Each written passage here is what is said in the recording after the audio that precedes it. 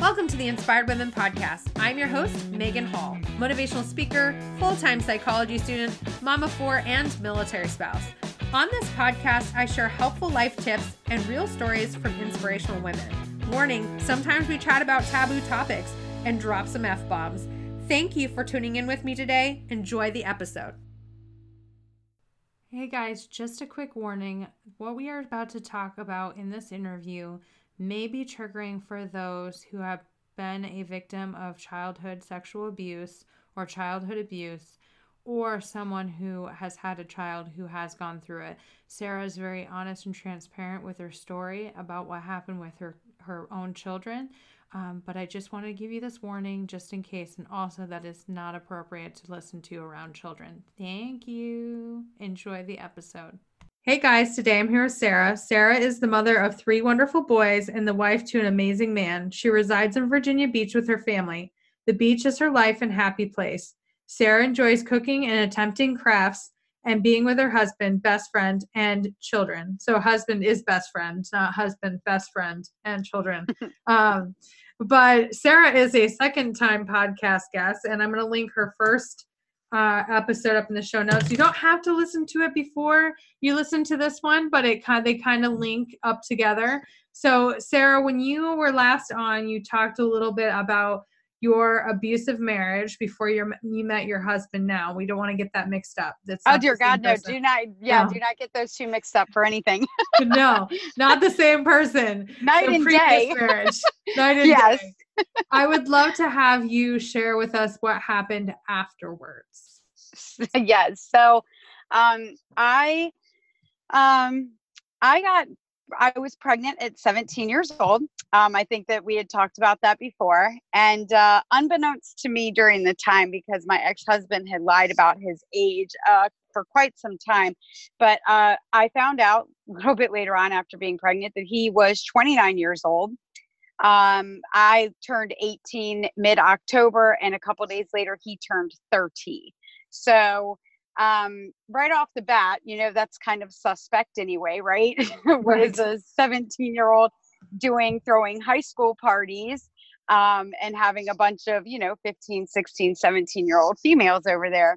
But I was young. I was scared. I did not have a supportive family during that time. Unfortunately, I was pretty much forced into marriage, told by him that if we didn't get married, the day that my son was born, that he would go down and file and say that, mom is a high school dropout, doesn't have a job, doesn't have a place to live, because I didn't live with my mom and dad, and he would have kicked me out if I didn't get married to him. And so that he needed to take custody of the child. And again, I'm 18 years old. I'd never been in the court system. I've come from an undivorced family and grew up in beautiful little Great Bridge, Chesapeake, and nothing ever happened in Great Bridge because it's so perfect. I say that with sarcasm, but so married him, and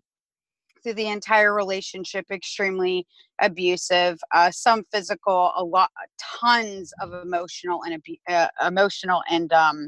mental abuse all day long. And we ended up producing 2 more children. How that honestly happened, I don't know, because even in marriage counseling, we were dubbed as being in a sexless marriage. I guess it was just God's will for me to have my 3 boys. But finally, in 2013, it was to the point where he and I slept in separate bedrooms for years. He worked out of town Monday through Friday, so I only had to put up with him 2 days a week. So for like close to 2 years, I guess. So it was somewhat bearable. I know on Fridays I would bawl my eyes out coming home from work because I knew that I was going to have to be in that same household with him over the weekend. So, I mean, even though I wasn't a single mom for a while there, like Monday through Friday, I kind of was like a single mom. And even when he was home on the weekends, like I just always found excuses to be out of the house because he's a very toxic person. I didn't like being around him. he has mental problems that he does not have addressed. And that in itself is a hard situation to deal with. Mhm. They I through therapy work and stuff with other therapists that he had met with too, there was always a question mark of underlying personality disorder with him, but never fully diagnosed. But at any rate, in 2013, somehow or another, I just finally found enough inside of myself to say, I just can't do this anymore. And we became separated. And, I'm the one that had the boys, as primary, custody. And, he lived in Virginia Beach and then ended up moving to Williamsburg with his girlfriend, and her 4 children. And, he was always one of these parents that was like, when, when my boys would go over there, they would come back home, and I'm like, my children did not have any type of electronics. I have a big problem with electronics, and they were, little at the time too. And while he and I were married, like, that never was a problem. But of course, as soon as, like, we get separated, he's gone out and bought them, like, each their own Xbox, and like, all, like, my oldest son at the time, I think, was like 11 or 12. He's coming home and he has his own personal iPad, and just like we're talking like day and night here, like the way that things were going. And my kids would come back and they would just act kind of just like so differently to me, and they would make little comments to me, and little comments, like, gosh, why don't we why are you sending us to bed at this time when we're at dad's house? Like, we don't have a bedtime, that your house is so boring, like, little things like that. And it's like, what the heck is going on? But I kind of figured this is part of the separation slash divorce. Kids are still trying to figure it out, playing the parents against each other, stuff like that. And of course I would call him and say things, oh, they're full of shit, I don't know what they're talking about. And so, but at the same time too, he was also still trying to be one day he and I would get along, and then the next day, like, I'd get some random text message and he'd be like, you're such a little effing slut, and he'd be like, what the hell? Like, what is going on right now? Mm. I thought we were trying to do co-parenting, but anyway, in the summer of 2015, he had asked me, since he had moved up to Williamsburg at that time, if we could do in the summertime, instead of him getting them on the weekends, where he would do, like, he would have them for a week and then I would have them for a week. And I was like, that's fine, I don't care. Like, it really didn't matter to me. And at the time, that my now husband, he was living with me, and we started to notice a change in the boys when they would be gone for that week and they would come back. We noticed a change in the way that they were kind of dealing with each other. And what I mean by that is, when they would come back, I have 3 boys. I have 3 older brothers. I know how boys can be with the constant kind of like roughhousing, but it was more than that. It was like they constantly, my husband and I were constantly like, dude, keep your hands off each other. Like, why are you all constantly all over each other? Like, what the hell is going on here, And another thing that we started taking note of is that our kids started, number one, all sleeping in the same bedroom, but not just in the same bedroom, like on the floor. And it was like, why are you all sleeping on the floor? Like, you each have beds. One of you has a queen size bed, for God's sake. Like, why are you sleeping on the floor? And we just started noticing just like little things like that, but nothing that like fully came like, nothing that came like, I guess, like, to too many red flags. Just kind of like, we just kind of figured again, like, I guess they're allowed to do whatever the hell they want over at that house. I don't know. Like, there's just obviously no rules. Or my oldest one would come back and talk about how, like, they're allowed to cuss around the house, and they go out to eat for every single meal, and they can stay awake and do whatever they want, and just all of these things. And it was like, our houses were like night and day. And so once they would come back home to us, it would take us like 3 or 4 days for them to, what I Mhm. called, like, detox. And then lo and behold, they're going right back over there. So it was just like a vicious cycle of this. And finally, one day I get a phone call from, at that time, my ex-husband's girlfriend. And she's like, we've got a big problem. I'm like, what's going on? She said, well, um, it, I looked on John's phone. John had his phone out, and I needed to look on it for something. And I happened to click on the browse history. And on the browse history, I saw that he has been looking, and this is, I am going to cuss and I apologize. So if you have children that are No, listening, we have please bleep explicit this out. content. That's right. The what was in the search engine was redheaded slut gets fucked in the ass. My son is 12. Okay? 12. I promise you, if my son at 12 years old was look, he would have typed in the word boob, you know? I mean, Right. what, come on now. So when I hear this, I'm like, what the heck is going on? She's like, well, John's looking up this porn on his cell phone, and I think he's showing it to my children. And we've got a big problem because now my ex-husband is saying that my children are starting to act out. And he's to the point where he's ready to say that your ex-husband can't be around. He wants to go down to the courthouses, and I'm trying to tell him that it's just your kids. And I'm like, okay, listen, when you guys drop the boys off tomorrow, we all need to talk. So they come over to drop the boys off, and my oldest son looks like he has just been through the ringer. I've never seen this kid so upset in my life. And we sit the boys down on the couch, and we're like, listen, whatever's going on, you can talk to us. So I don't know what's going on here, but there's just a lot of confusion. And John, if you're the oldest one out of the entire group here, if you are choosing to look up that stuff, that's something that's not appropriate, but it's definitely not appropriate to show little kids either, if that's what's going on. And my oldest son just has tears coming down his face, and he's just shaking his head, and he's looking up at the ceiling.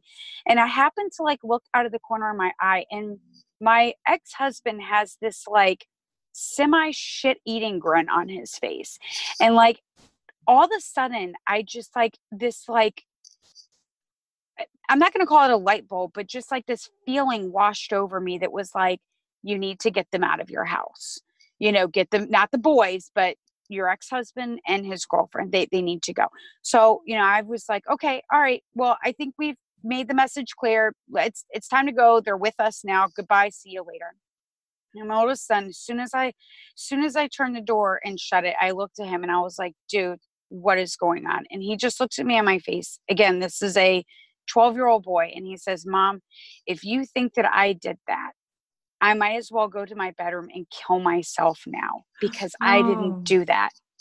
And he went back to his room, and I followed him back there, and I shut the door, and I just looked at him and I was like, what the hell is going on? And that is what started everything. He, it, Megan, I call it like my children, they were like a water faucet, because they had all of this information, and then all of a sudden it's like that. It's almost like this water faucet gets put on full blast, and then it just gets shut off again. And then another 2 days go by, and all of a sudden the water gets put on full blast again.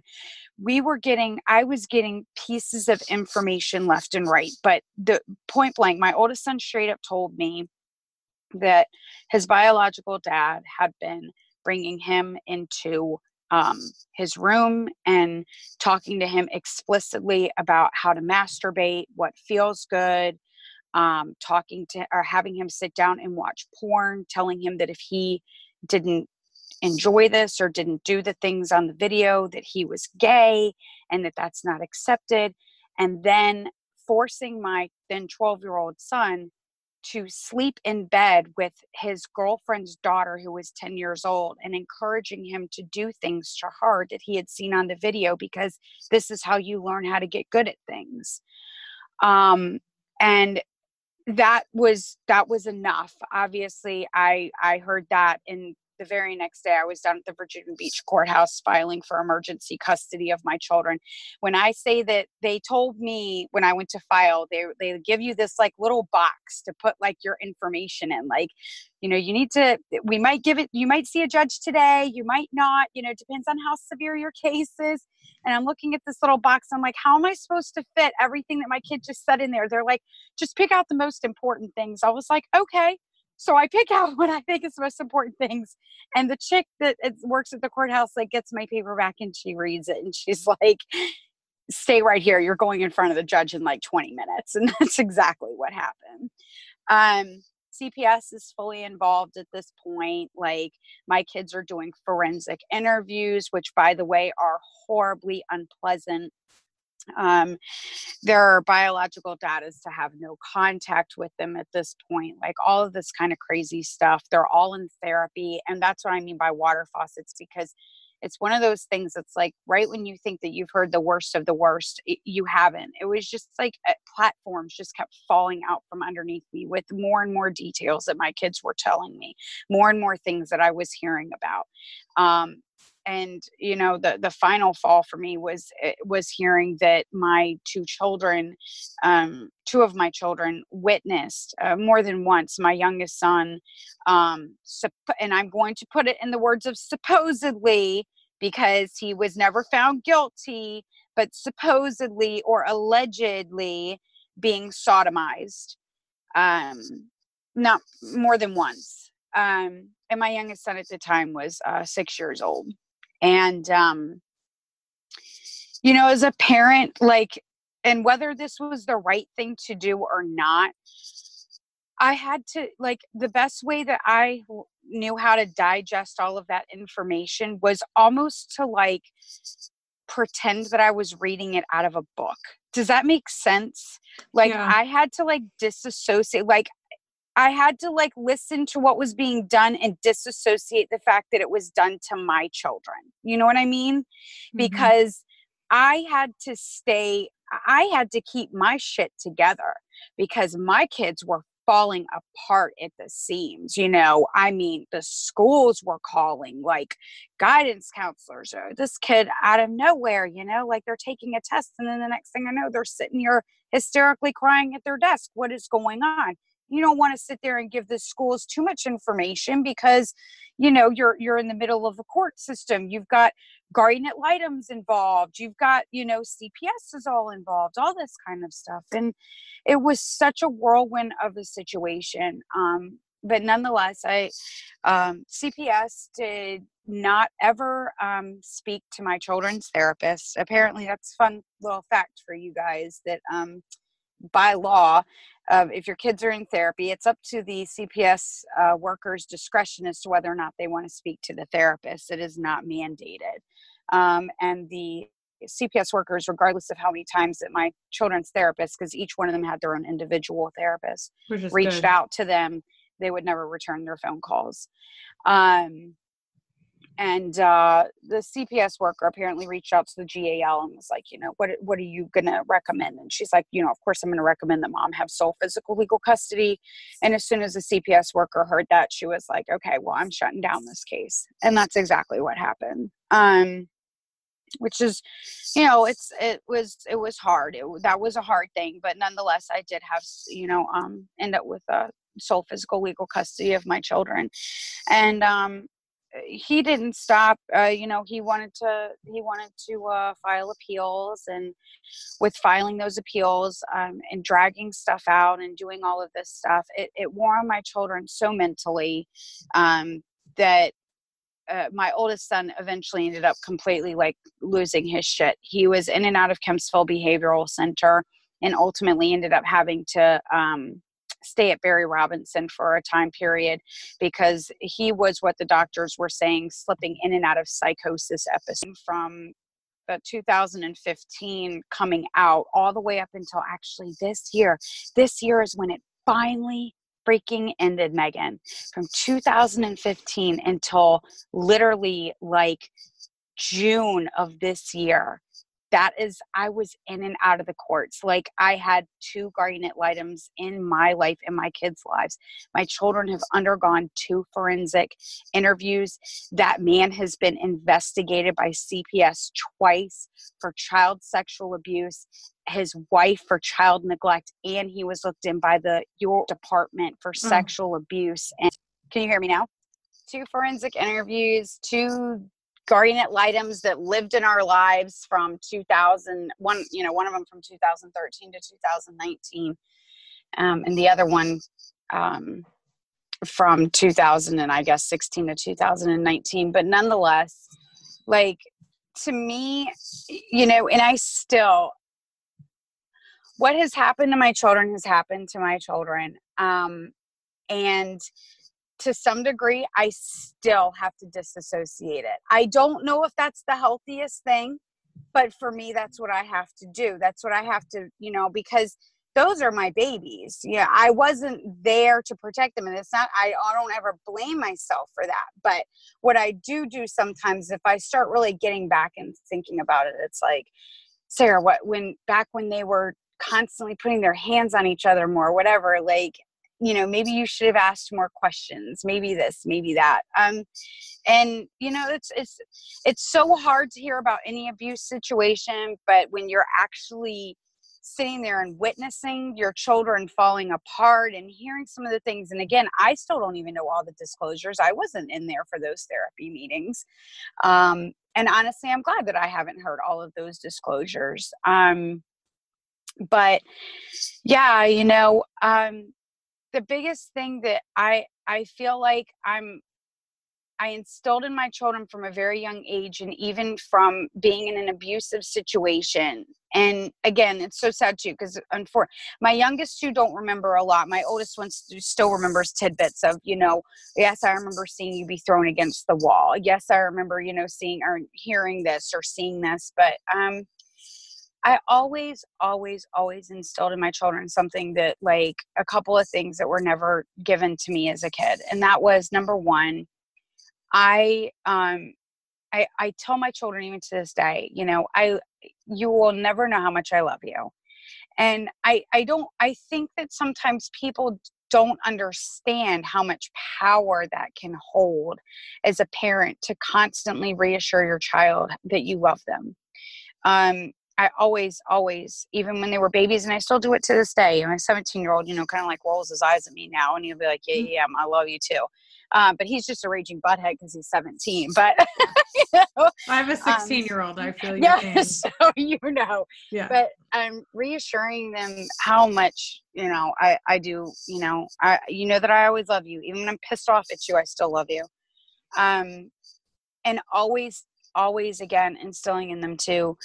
I'm your mom.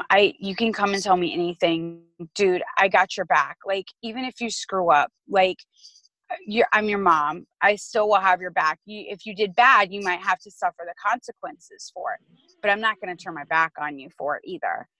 And I kind of truly feel like just those constant reminders as a parent was what finally made it so that my kids came and told me, because it's so unfortunate sometimes to hear so many kids go through years and years of this, or don't come forward and say anything as adults until they're adults.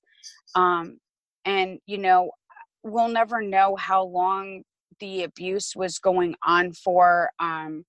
One of my kids' therapists actually thinks that my youngest one, who was the one that was allegedly sodomized, he thinks that it might have been happening when he was a baby, because he has issues. He's always had issues with going to the bathroom. He's never wanted to have bowel movements. Like, he holds it.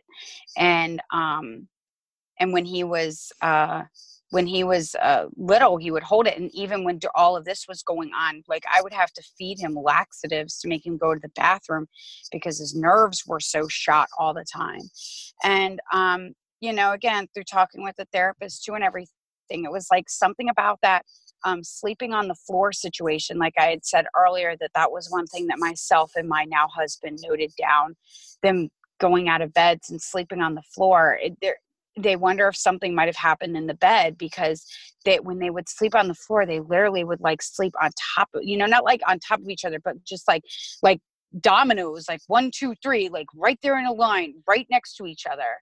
And, looking back and hearing the therapist talk about it, they're like, that very well could have been like a protection thing. If you're going to end up waking up one, you're going to more than likely wake up all, and they're all there to kind of protect each other.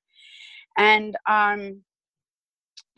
it's been years and years worth of lots of therapy. They still are in therapy. 2 of them are on medications, and probably will be for a while, which is okay. There's no shame in that whatsoever.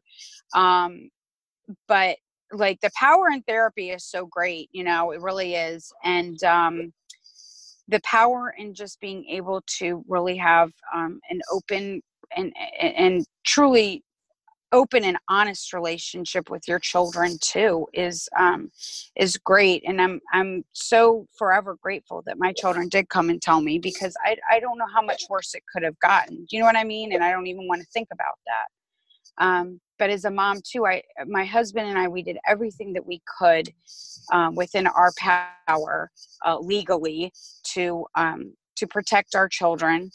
And like I said, June was it. And it's officially that not only do I have, you know, sole physical legal custody, he's on a no contact order, as is his entire family with my children. And now we're actually moving forward with step parent adoption and last name changes per my children's request, because they do not want to share the same last name with their abuser. And, you know, that's something that they've come to me and told me. I've never forced any type of ideas like that on them whatsoever. They just say, I don't want that last name. I want the man who's raising me's last name. I want my dad's last name. Their stepdad is, they call him, you know, dad. Yeah. They call their biological father by his first name. My oldest son may not even call him that anymore. It might be some other terms, which I have to tell him. Can we not? Can we not, please? We still have a 13 and 11-year-old in the house. But you know, Megan, it's especially my middle son and my youngest son have done a really, really good job of letting go of a lot of it and moving past. But my oldest son still holds on to a lot of anger. He's still so angry. And I don't like the word hate. I don't like it because it's such a strong and powerful word. I really, that child borderlines on hatred for that man. And, again, as a mom, it's really hard to see, but you know, I have to just constantly keep telling him and reminding him that hatred is only going to hurt you. It doesn't hurt him. It's only going to eat alive at you. And it's taken me a long time, and I still am working on it, that level of forgiveness. You know what I mean? Because when you hear the word forgiveness, you're like, you son of a bitch, I will never forgive you for what you did to my children. But it's, you know, I have to chip away and realize that it's every day it gets a little bit easier, because I think the word forgiveness, it's one of those things. It's like with forgiveness, like people, you know, and it took me a long time. It doesn't mean that you have to, like, the forgiveness is for you, not for that person. You know what I mean? Yeah. And that it's taken me a long, long time to get there with that. But yeah, as a parent of abused kids, you know, like, damn, they go through a roller coaster or what? One day they're fine, the next day it's like light switches. You know what I mean? I mean, I'll never forget, like, driving in the car one day, a song came on and one of my kids started hysterically crying, cut it off, cut it off. And it's because it was one of their biological dad's songs that he used to blare through the house. And it was just like a PTSD moment for them, you know?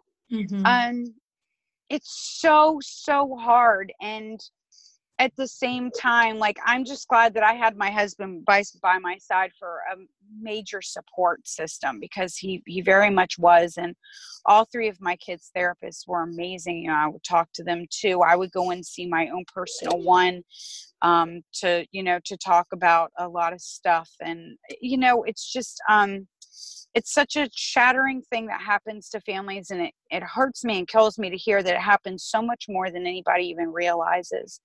But as a parent too, I think that it's so important that you always remember and stay very true to keeping a very, very open communication dialogue with your kids. And again, always reassuring them regardless of how old they are. You know, dude, you so pissed me off. You know, I mean, I still love you. You're my kid.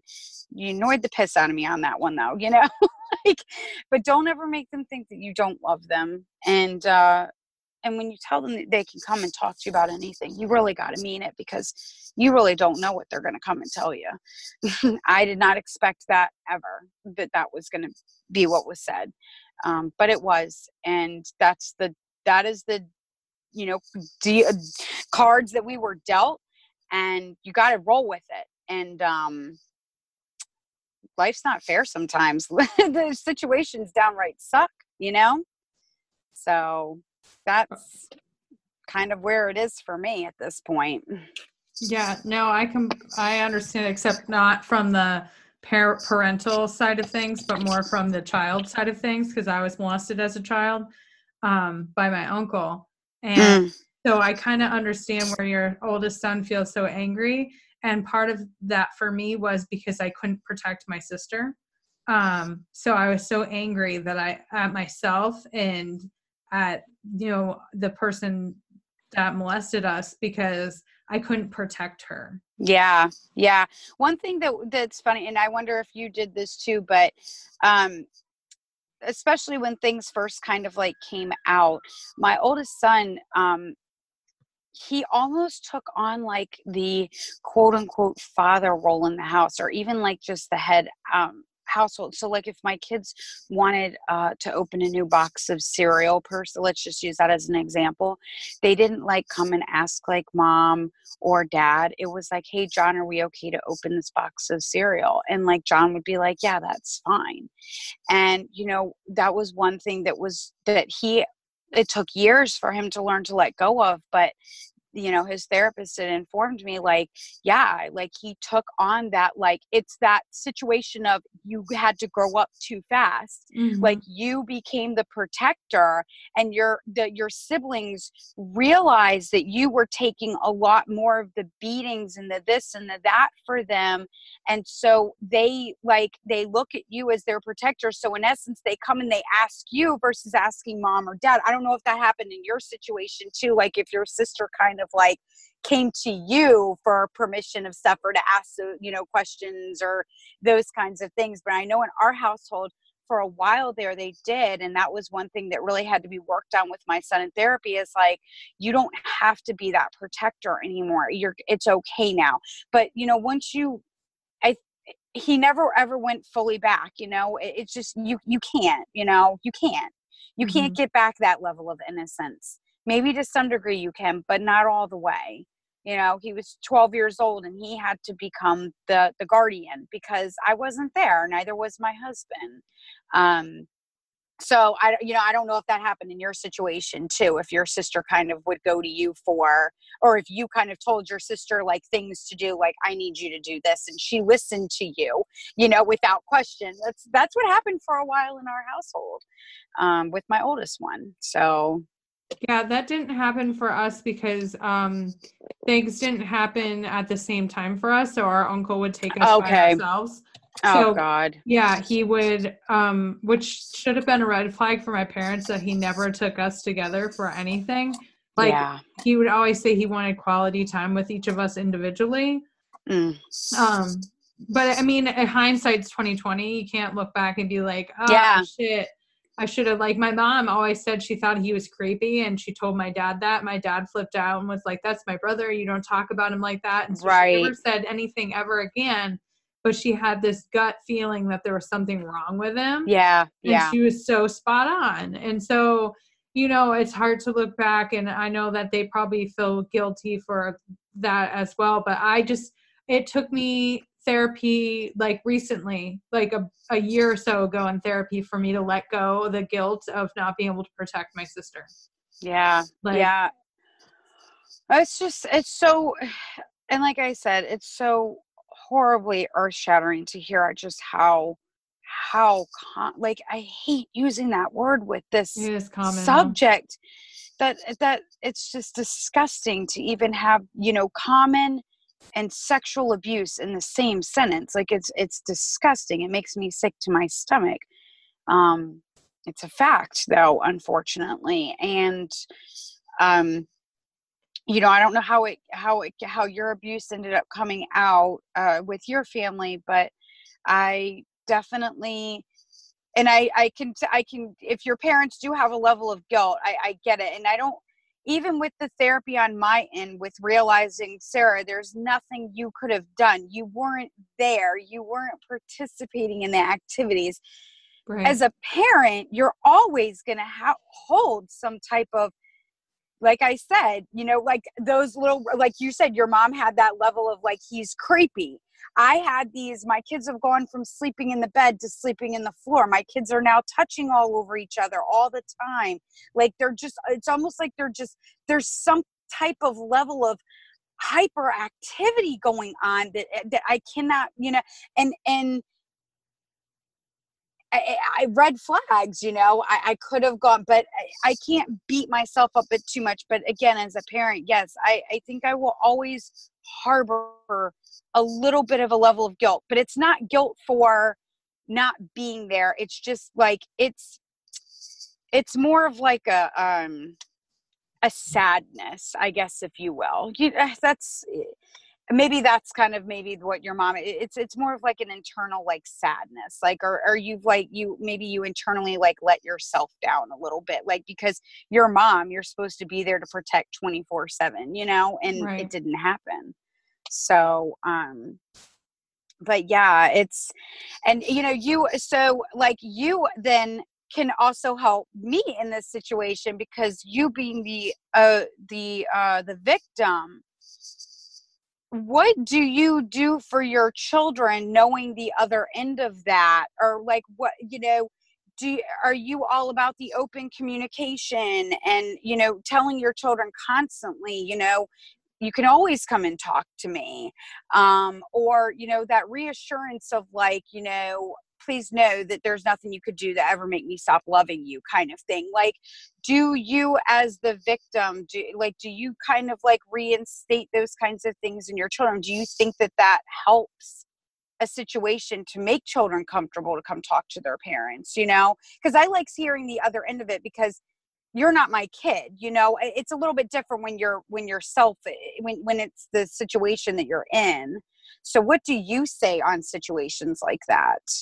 Yeah, since my kids were little and could understand, and even at their age level, I always reiterate, what is good touch, what is bad touch. Yeah, yeah. If there's anything, you come talk to me, even if the person threatens you, because apparently I don't remember being molested, even though it happened. I blacked out, like completely disassociated from the whole thing.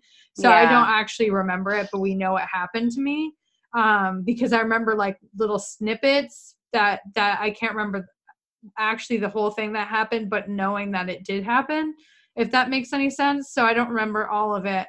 But apparently he threatened my sister and he told her that he was going to kill our parents. And so I even tell my kids, like, don't worry, even if somebody threatens mommy and daddy, they're not going to be able to hurt us. We're going to be fine. You come Right. to us. But I don't think there's anything you can do, and this is going to sound really horrible. I don't think there's anything that you can do as a parent that's going to stop it if it's going to happen. Like, Yeah. because you just don't know. You can try to trust your gut. You can try to not leave them with strangers, all that, but it's usually not strangers that No, it's family it's family members. members. Yeah. I think it's like a really high percentage rate for family members. Like, if I remember, did some coursework where I was looking into this.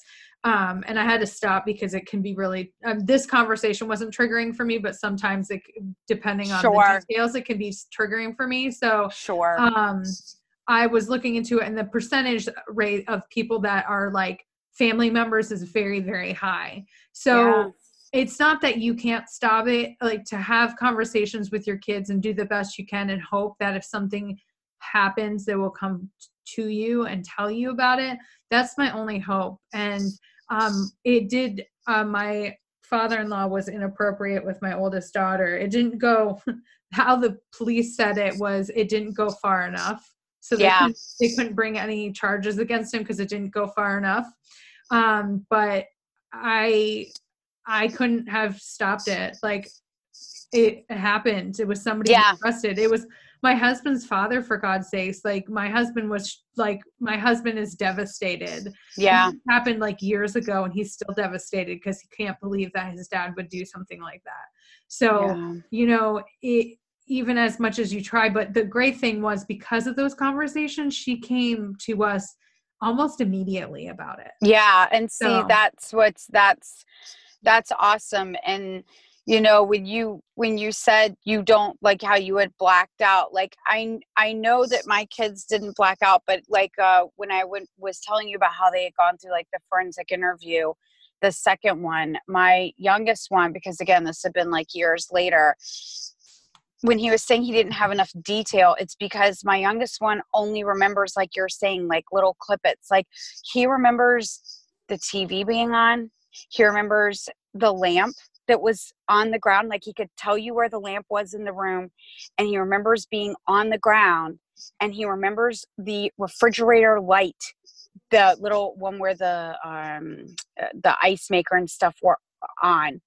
But he's not able to give like the full details, because it's like, it's it's like little flashes of like those little types of things. And that's what he remembers out of the situation. And that's just, it's a shame that they have to have so much more than that to charge anybody with these horrible, horrible crimes. You know what I mean? yeah.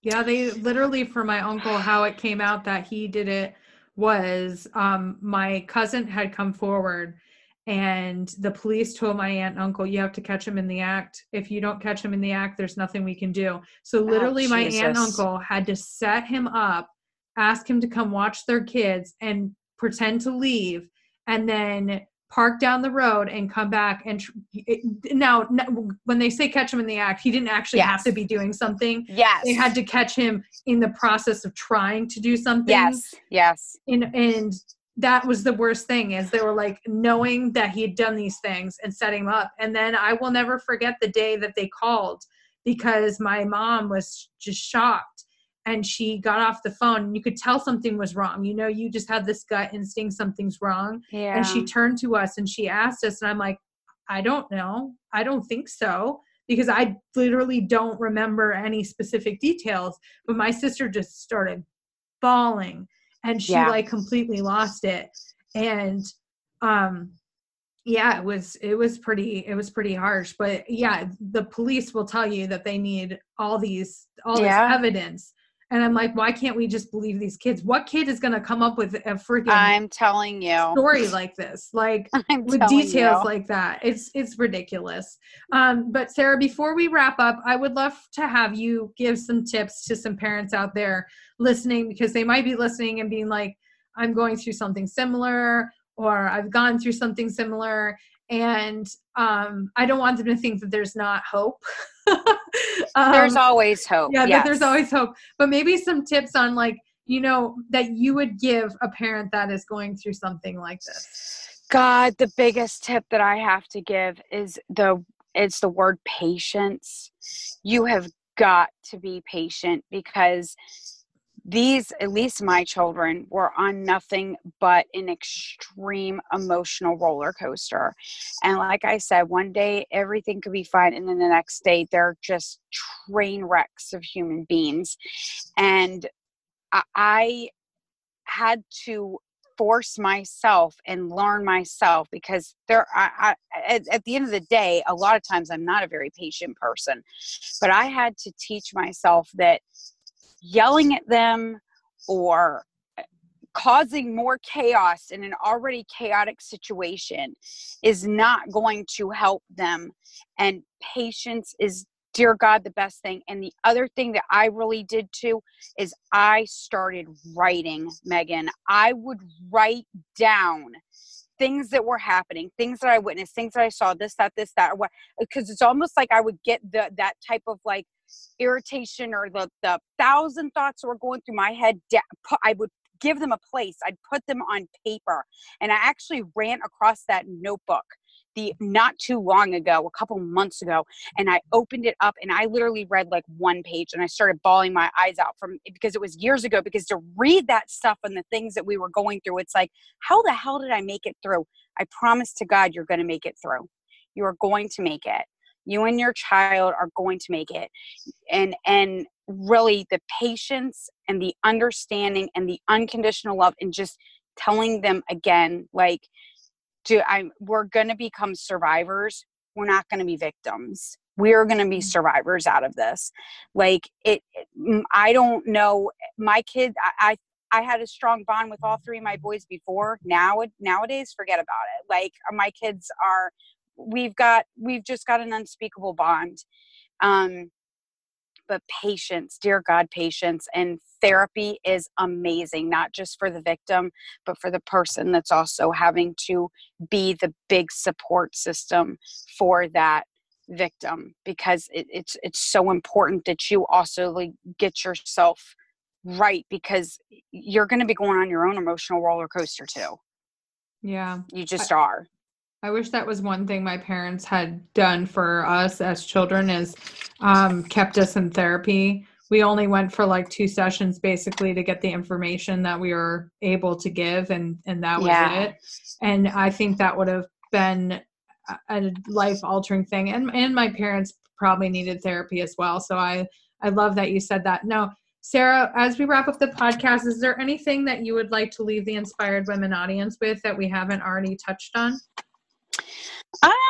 No, just I have to tell you, Megan, I love your podcast. I love all the different episodes of it. You're amazing. I actually listened to your infertility one the other day, which is crazy because I'm getting ready to start the whole process myself. As in, like, I just like some of my injections are coming in the mail tomorrow, and I can't remember the name of the chick that was on there that you were talking to the other day, but I love your podcast, and really, you're doing such an amazing thing by not just staying in one subject, but by like opening up this like array of different subjects, an array of different people that come from so many different backgrounds.